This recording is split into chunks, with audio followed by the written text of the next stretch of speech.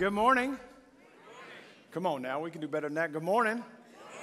We've had church in here today, and it has been good. Grab your Bibles, go with me to John chapter 13. John chapter 13, as you're making your way there now, let me just put this on your radar. Easter is only 6 weeks away.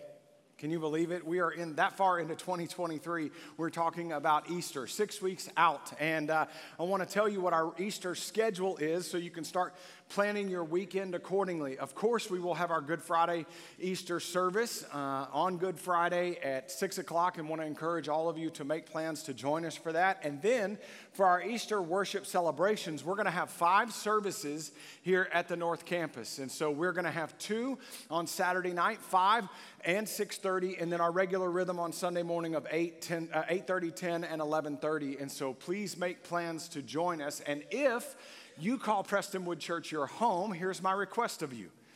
Attend one and serve one. Please prayerfully consider attending a service and serving another service, because there is no way for us to accommodate all of the guests that God is bringing to our church if we don't have your help to do so. And so 5 services, you'll have every opportunity throughout that weekend to worship with us. 2 on Saturday night, 3 on Sunday morning. Please consider attending one and serving another to help us make Easter such an incredible success here at Prestonwood. And as a part of your spiritual preparation, I want to draw your attention to an Easter devotional that was created out of the heart of this church. In fact, from within our worship ministry, our own Ben Watts was kind of the brainchild behind this Easter devotional, and so grateful for Ben and his leadership. Our staff has contributed to this, and this will be a great opportunity. It's a 6 weeks devotional that will lead you up until the celebration on Easter resurrection morning, and these are available in the lobby for $10. And this would be a great daily devotional for you to do in preparation for our Easter celebration. So make sure you grab your copy of the devotions that are available today right out in the middle of the lobby. You are going to want to take advantage of that. As you could tell from that sermon bumper just a moment ago, we are back in our sermon series entitled Tell Me the Story of Jesus. We are navigating much in the way of the life and ministry of Jesus. We've talked about everything from Jesus' character to some of the great conversations. We talk about some of the counsel that Jesus gives, some of the wise counsel, and some of the confrontations that Jesus has. And today, our subject of study is going to cause us to pay attention to what I believe is the most pronounced character trait of Christ, but I would argue often the most misunderstood, or at least misapplied within the culture at large today. And I am talking about the love of Jesus, or how we would articulate love based upon the life and ministry of Jesus. And love is the way in which Jesus is described to us about him from our earliest of age. Do you remember, any of you who might have grown up in the church, do you remember ever hearing and singing the song, Jesus Loves Me? Anybody? Yeah, a few of you. So it's Jesus loves me, this I know, for the Bible tells me so. Little ones to him belong, they are weak, but he's so strong, right? Yes, Jesus loves me, for the Bible tells me so. Some of you now have that song stuck in your head. You're welcome, all right? We know that this is how Jesus is described for us most often, even from our earliest age. But it's truly the gospel of the Lord Jesus Christ that shows us what the love of Jesus truly entails. And here's what I mean. Jesus died for us because Jesus loved us. In fact, it's the love of Jesus that motivated him to want to provide for us something we could never provide for ourselves. Just think with me about some of the most popular passages in the New Testament. John chapter 3, verses 16 and 17. You know this verse. For God so, what? Loved the world that he gave his only son, that whoever believes in him would not perish but have everlasting life. God did not send his son into the world to condemn the world, but in order that the world might be saved through him. Well, that entirety of the work of Jesus is rooted in the love of Christ. Romans chapter 5, verse 8, when Paul is explaining to the church what the love of God looks like, he says, but God demonstrates his what? Love. Oh, 4 of you can read. I'm so sorry.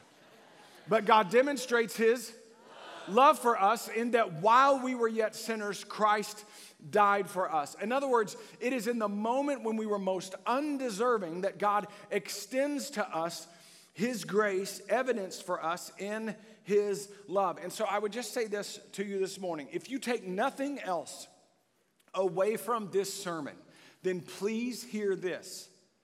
Jesus loves you. If you hear nothing else that I'm going to say to you today, then please write this down. Jesus loves you. Every single one of us. He loves us. And the gospel is the great demonstration of that love. Turn to your neighbor and say, Jesus loves you. Some of you are like, I'm not so sure. Yes, okay. Everyone. He loves everyone. Now, anytime we're studying the Bible, I always want to remind you that context matters. We would agree that context matters in all of life. How many of you have been able to see the Jesus Revolution movie recently? It's a really good film. It's a wholesome film. It's a family film. So I would encourage all of you, if you're able, maybe even over spring break this week or next, take your family, go see the Jesus Revolution. It's a great film. If you chose to only watch one scene in that movie, you might leave the theater and say, well, that's a film about drug use. But that would be taking that story out of context because you only watched one scene of the entirety of the film. The film is about God rescuing and redeeming and saving and changing and renewing and beginning a revival by anybody, anywhere, even those who have maybe used drugs. And so that's the purpose of the film. But context matters for us to be a people who understand meaning in light of the whole. Our verses of concentration in John chapter 13 are verses 34 and 35. And it's important for us to pay attention to the instruction that Jesus gives here, but understanding it within the wider context by which it is given. Now, here's the scene in John chapter 13 that we're about to read in 34 and 35. This is an upper room discourse. So you know that just in the last few hours before Jesus is illegally arrested and unjustly tried and then undeservedly murdered, that just before that takes place, Jesus has gathered with his disciples in this upper room in Jerusalem, and they're celebrating the Passover together. And Jesus has an opportunity with this select audience to be able to teach and instruct in just a few last things of great importance. In fact, that's where he instituted the Lord's Supper, which is a celebration and an ordinance of the church that we still actively participate in today. And in this upper room dinner dialogue, Jesus chose with this captive audience to talk about the subject of love. Now, I think it's important for us to pay attention to that. Knowing that this would be the last time that Jesus would have these brothers and sisters together in this moment, without any outside influence and without any external conflict or chaos, which was definitely about to ensue. In this quiet conversation that Jesus has with these brothers and sisters that he has been doing life with for the last several years, Jesus chose to talk to them about love. And if that's the significance of a big conversation in that moment then it ought to signal that the subject of that conversation should be something we pay attention to now.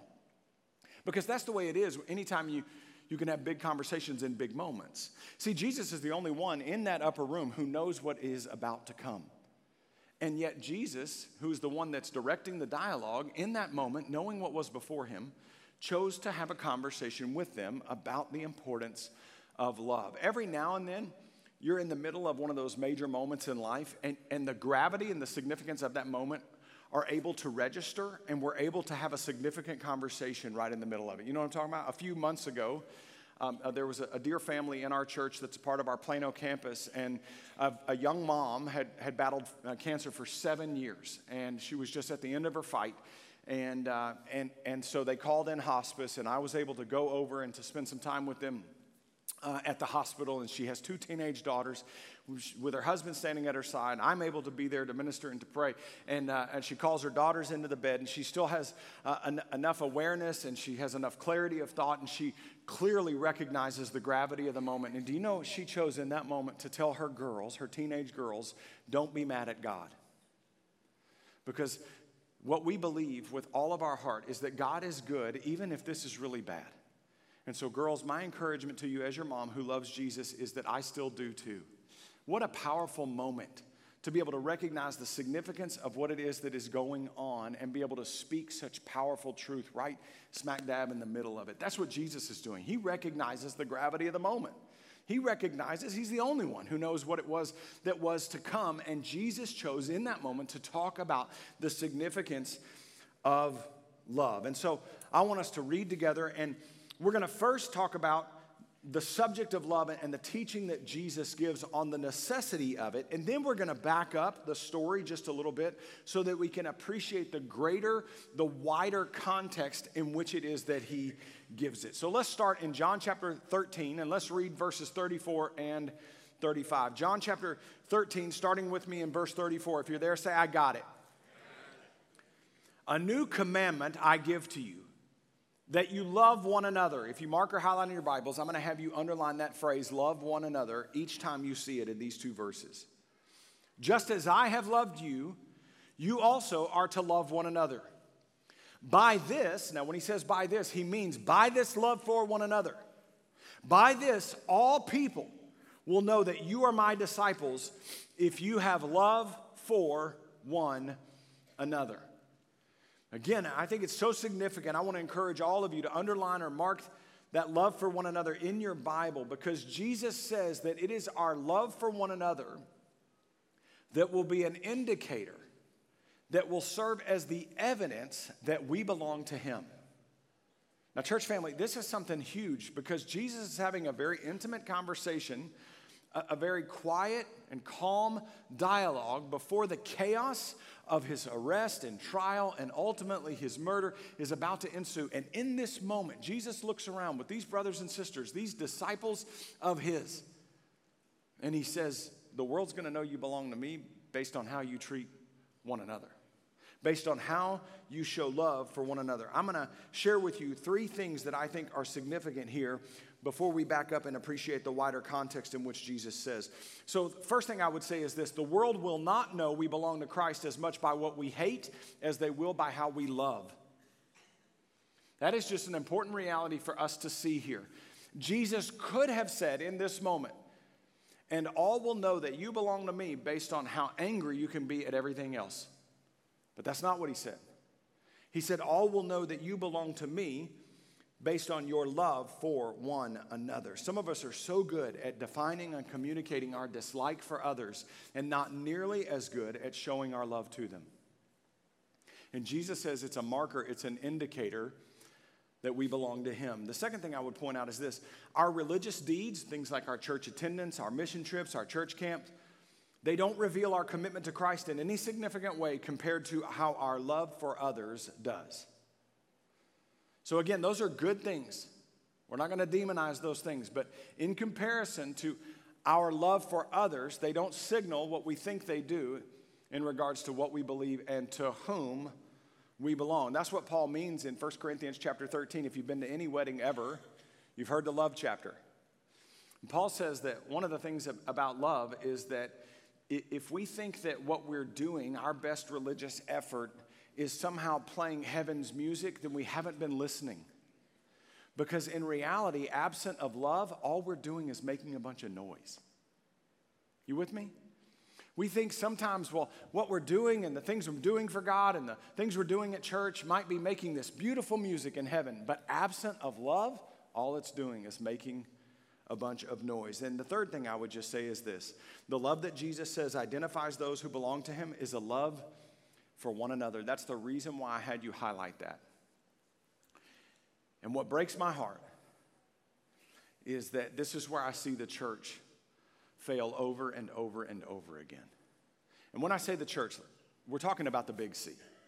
Okay, this is not an indictment on the North Campus of Prestonwood Baptist Church. I'm talking about the Big C. I'm talking about brothers and sisters who profess Christ.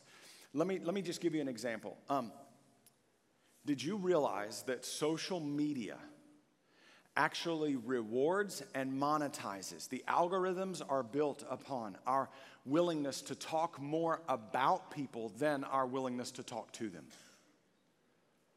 And so even within the church, and I'm talking about the body, the big body of Christ, there are people who profess Christ publicly in this arena, but who demonize others who belong to Christ in that arena. That we vilify. We don't speak to people, we speak about them. And the only one who wins when that takes place is the enemy who seeks to divide God's church. And Jesus says that the evidence that you belong to me is how you show love to one another. So that's the critically important teaching from Jesus on the necessity of our showing love to one another. But I want to see now and show you how Jesus then models that within the wider context by which he discusses it. So back up with me to the beginning of John chapter 13. And let's read the first 5 verses so that we can appreciate the context in which this teaching on love takes place. John chapter 13, now pick it up with me in verse number 1. Now, before the feast of the Passover, when Jesus knew that his hour had come to depart out of this world to the Father, having loved his own who were in the world, he loved them to the end. During supper, when the devil had already put it into the heart of Judas Iscariot, Simon's son, to betray him, Jesus, knowing that the Father had given all things into his hands and that he had come from God and that he was going back to God. So here's what the writer is saying. Jesus is the only one at dinner who knows what's going on. Everybody else is just having supper, paying attention to what it is that Jesus is about to say. You with me? And then here's what Jesus does in verse 4. He rose from supper. He laid aside his outer garments, and taking a towel, he tied it around his waist. Then he poured water into a basin and began to wash the disciples' feet and to wipe them with the towel that was wrapped around him. Okay, a few things we ought to pay attention to. The first is this. This was not a glamorous task. Okay? Jesus didn't do this for the gram. He was not trying to initiate likes. He wasn't trying to raise money for his mission, right? No one saw this. This is in the quiet, calm, intimate setting of that upper room moment. The only people who knew about this were the ones whom Jesus was serving by doing it. It's significant. What Jesus is modeling in this moment is this. I'm lowering myself so that I can elevate others instead. It's the reason why sometimes you'll see at a wedding ceremony, a couple may choose as a part of their ceremony to have a ceremonial foot washing. And that's a good and right thing sometimes to be included, because every married couple knows the only way for a marriage to be healthy and to flourish and to thrive, in other words, to live in a way that is good for one another and glorifies God, because you're going to have a sinner marrying a sinner and saying, I do, sinning against one another for the rest of your life. The only way for that to take place is when a couple is willing to sacrifice themselves for the ability to be able to serve their significant other. That's the only way for any kind of health and flourishing and success.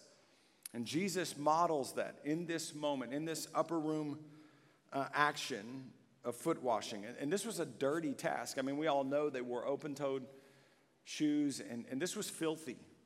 And Jesus was willing to take on that filth. He was willing to sacrifice in that particular way for a purpose of showing us what it looks like to give of himself for the good of someone else. Jump down with me, because Jesus begins to explain what it is that's going on. Pick it up in verse 12. And when he had washed their feet and put on his outer garments and resumed his place, he said to them, do you understand what I've done to you? You call me teacher and Lord, and you're right, for so I am. But if then your Lord and your teacher have washed your feet, you also ought to wash one another's feet. For I've given you an example. If you mark or highlight in your Bibles, underline that word example.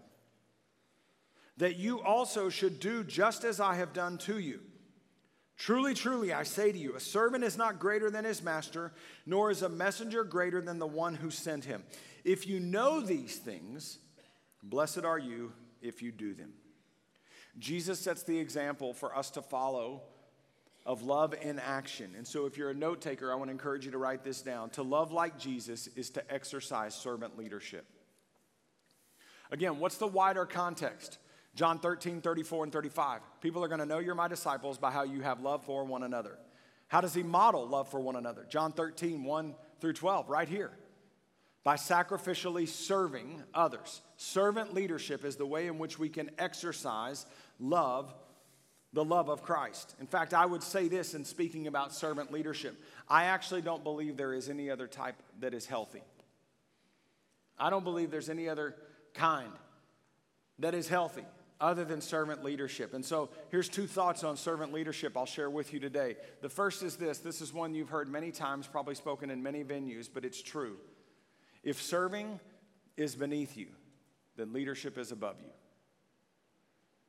If serving is beneath you. Now think about this. What did Jesus do according to Philippians chapter 2? Though he was in the form of God, he did not count equality with God a thing to be grasped. That word grasp, it means to be held on to. But he humbled himself, taking the form of a servant and becoming obedient to death, even death on a cross, right? This is what Jesus modeled for us. And so Jesus, who deserved to have his feet washed, is the one who humbled himself to wash the feet of someone else. If serving is beneath you, then leadership is above you.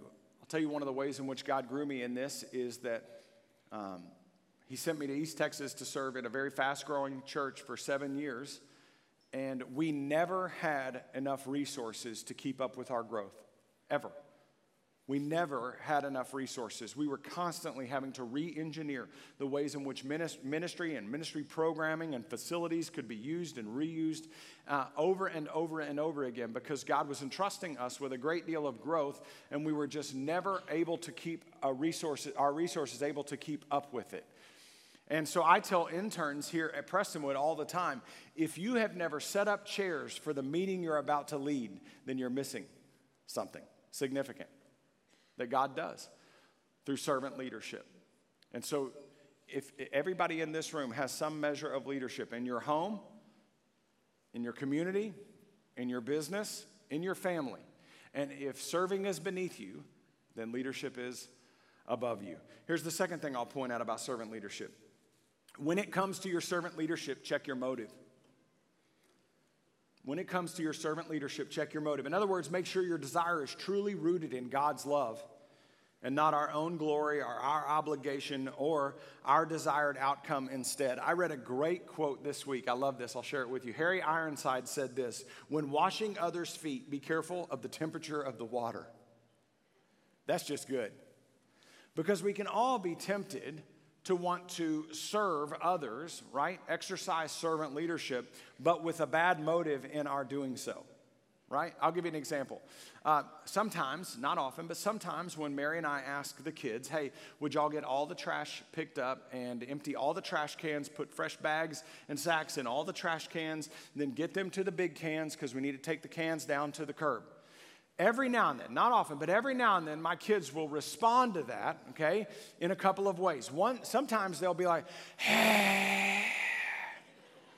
You know what I'm talking about? So, like, they go and grab the plastic sack from the underneath the sink, and they're about to reload the kitchen trash can, and they'll be, like, popping that sack out. Just popping the sack.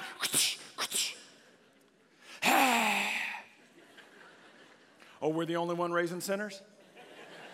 That doesn't happen in y'all's house? That's fine. Or other times, especially my little will sometimes be like, Mom, I got all the trashes upstairs. Now I'm just going to go get your bedroom. Mom, I got all the trashes in your bathroom. Now I'm just going to go to the girls' room. Mom, I got the trashes in the girls'. All she wants is somebody to say, great job, right? So do we. So when we're serving others, okay, exercising servant leadership, we need to be mindful that we check our motive. Right? That the temperature of the water we're washing isn't too hot or too cold, right? What's our motive in wanting to do what it is that Christ has modeled should be done? Okay, back to our dinner conversation. It's going to culminate with Jesus' instruction on love, again, 34 and 35. And the instruction is to love others as I've loved you. Things are about to get really awkward between Jesus and his betrayer, Judas. Pick it up in verse 21. We'll read 21 and 22. Pick it up in 21. Now, after saying these things, Jesus was troubled in his spirit and testified. If you mark or highlight in your Bible, underline that word testified. Truly, truly, I say to you, one of you will betray me. And the disciples looked at one another, uncertain of whom he spoke. So a moment ago, not only did we see Jesus set the example of love in action, but here he sets the example of love in witness. In witness. It's important for us to pay attention to this, church. He set the example of love in action, that's servant leadership. Now he's setting the example of love in witness. And so I would say this, to love like Jesus is to speak the truth. To love like Jesus is to speak the truth. The reason I had you underline that word testified in verse 21 is because it means to bear witness. Jesus communicated what he knew to be true, regardless of whether or not it was difficult to hear. I'm going to say that again. Jesus communicated what he knew to be true, regardless of whether or not it was difficult to hear. So 2 thoughts about what it means to show the love of Christ by speaking the truth. The first is this: truth belongs to God. It isn't yours or mine to decide. Truth belongs to God. It isn't yours or mine to decide. And so I would say it is unloving to lie about what God has called true, and it is unloving to change or ignore what God has made clear. It's unloving to lie about what God has called true, and it is unloving to change or ignore what God has made clear. And I'll give you a couple of cultural examples that are terribly unpopular today. Because we're a people of the book and we believe in the inerrancy and infallibility of God's word, did you know that the clear biblical teaching on marriage is that it is a covenant relationship between one man and one woman for all of life? Amen. It's a clear biblical teaching, terribly unpopular today. The clear biblical teaching for God's gift of human sexuality is 2 distinct genders, male and female. And despite an individual's confusion or a culture's a chaos and collaborative effort to try to cause confusion around those subjects, God has made it clear.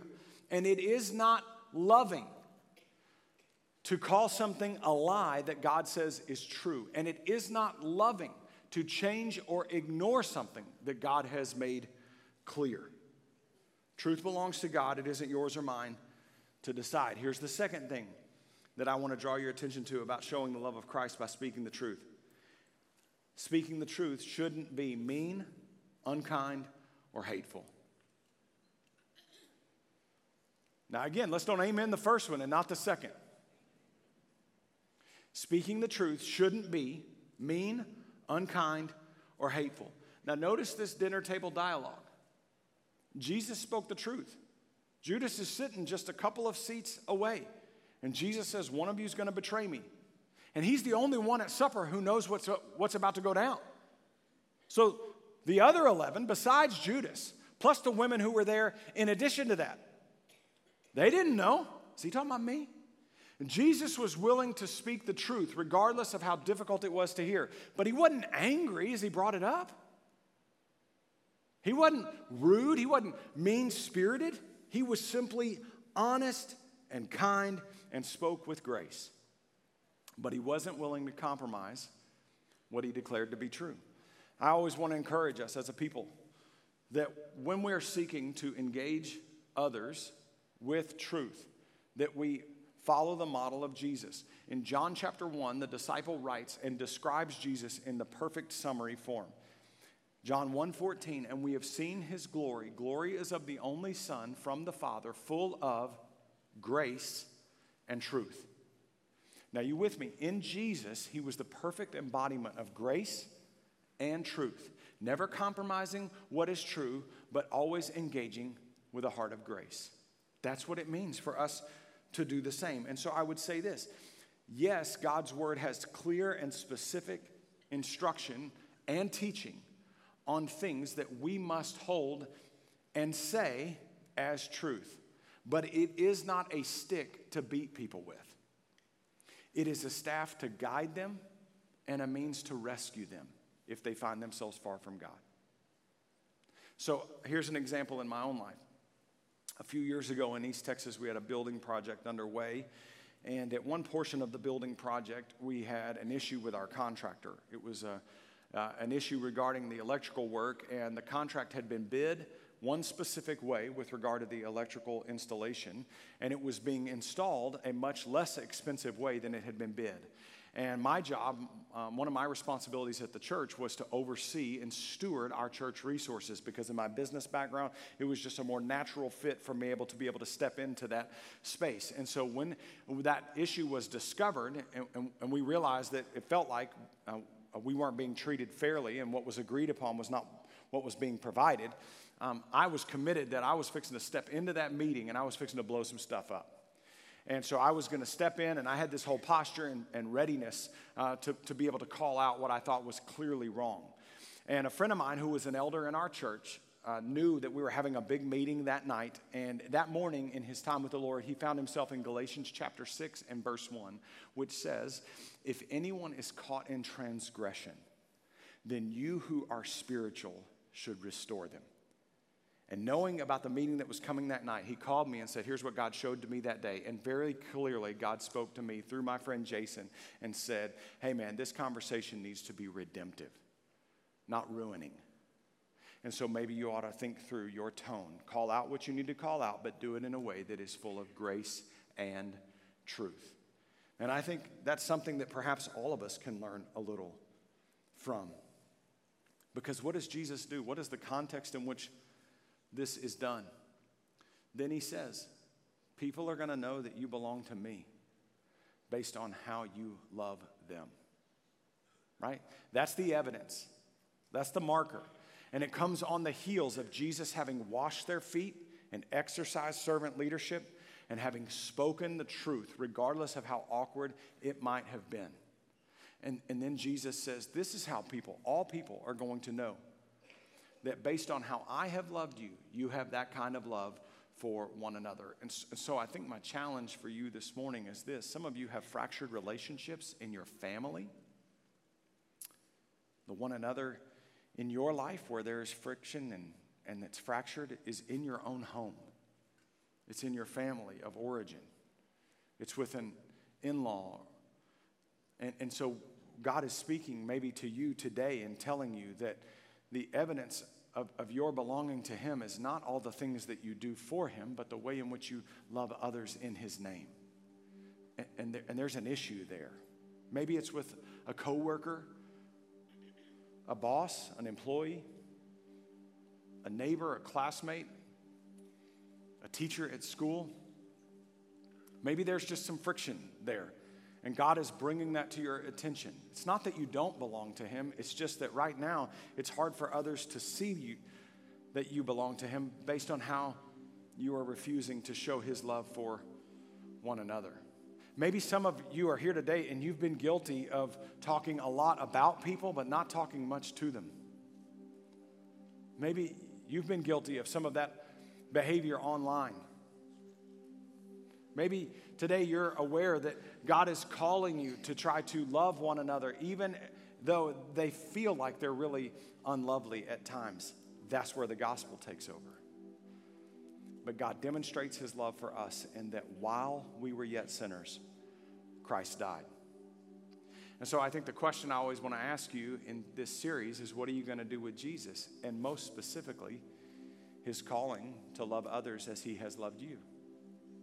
I'll just read it to you by way of a reminder again. A new commandment I give you, that you love one another just as I have loved you.